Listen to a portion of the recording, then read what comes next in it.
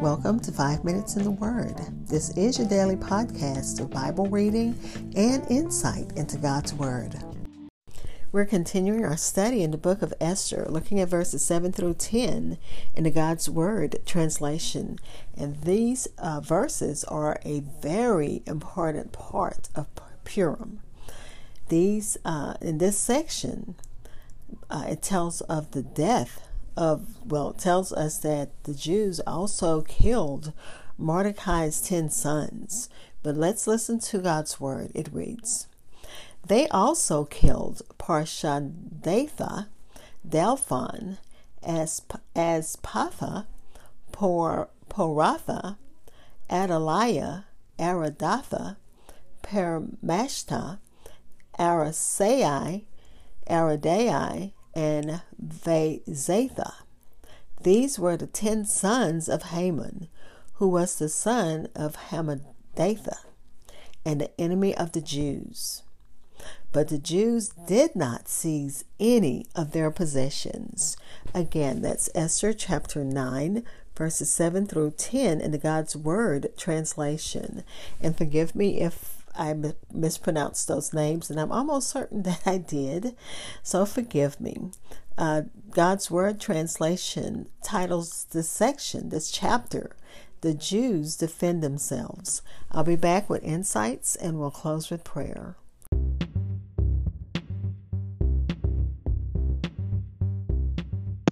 This is Hope Scott. I am your host of 5 Minutes in the Word, a daily podcast which spends a few minutes exploring God's Word. Thanks for listening, subscribing, and following my podcast.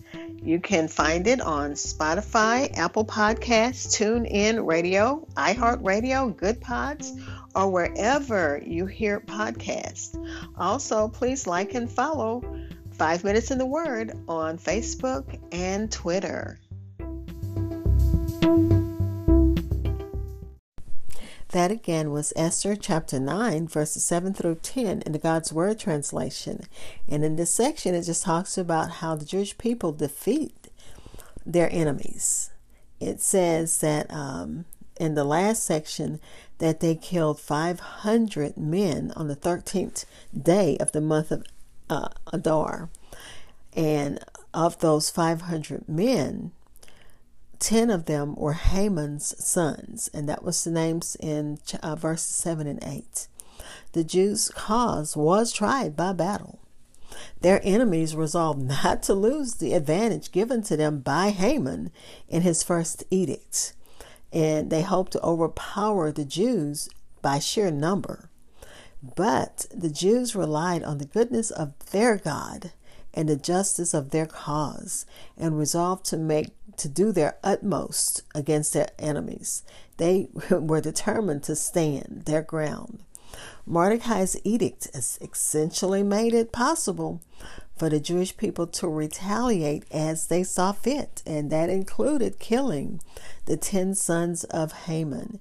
The Jews, when on the Feast of Purim, they read this book of Esther, they oblige themselves to read the names of Haman's 10 sons all in one breath, without any pause, because they say that they were all killed together and all gave up the ghost just in the same moment. And as I had a little problems pronouncing the names, I can just imagine during this feast as they're reading and not pausing at all. It's like these Haman had it in his heart to kill an entire race of people. And God, in his grace and his mercy and his justice, saw fit to save them. Haman's evil plan to destroy all the Jews, including women and children, backfired. His sons were probably targeted by the people that Haman targeted. He had it out for the Jews, all because Mordecai would not bow or bend to him. No age is given for Haman's sons, but they probably were adult age and chose to fight against the Jewish people as an act of vengeance for their father's execution. And this, of course, is conjecture. It's not written in the scripture. And then it tells us that the Chaldee paraphrase says that when these 10 sons were slain, Zeresh with 70 more of his children escaped and afterwards begged their bread from door to door. And remember, Zeresh is Haman's wife. And if he had 70 more children, he probably had more than one wife. And again, this is a paraphrase by the Chaldeans. We don't know if it's something that's true or not. Although the king's decree allowed it, the Jews did not plunder.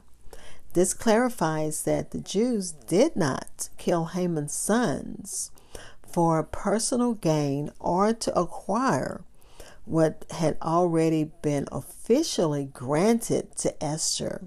And if you remember in chapter 8, the king gave Esther Haman's property, and Esther gave the property to Mordecai.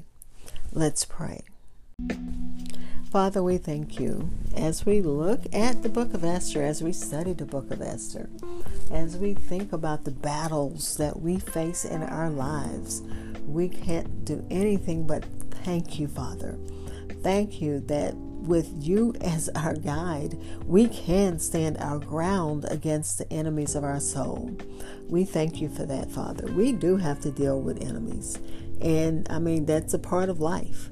That's a part of being a part of the human race. But we have a God that we can trust, a God that is our shelter, a God that we can run to, a God who, when we're in tears, we can cry out to him. And we thank you for that, Father. Father, we stop and we pray earnestly for the people in the Ukraine.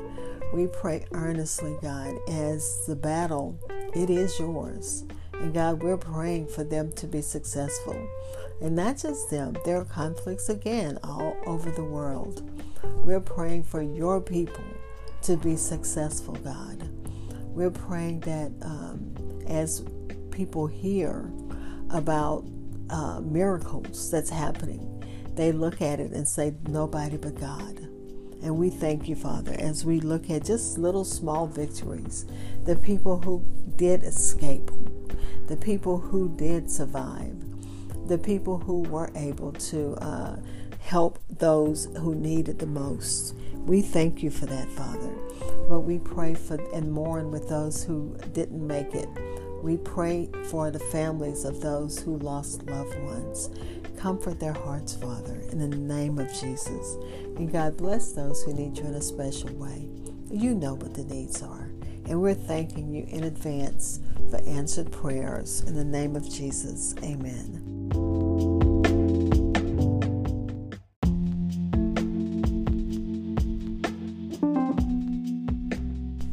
Thank you for spending time in God's Word with me. Be blessed.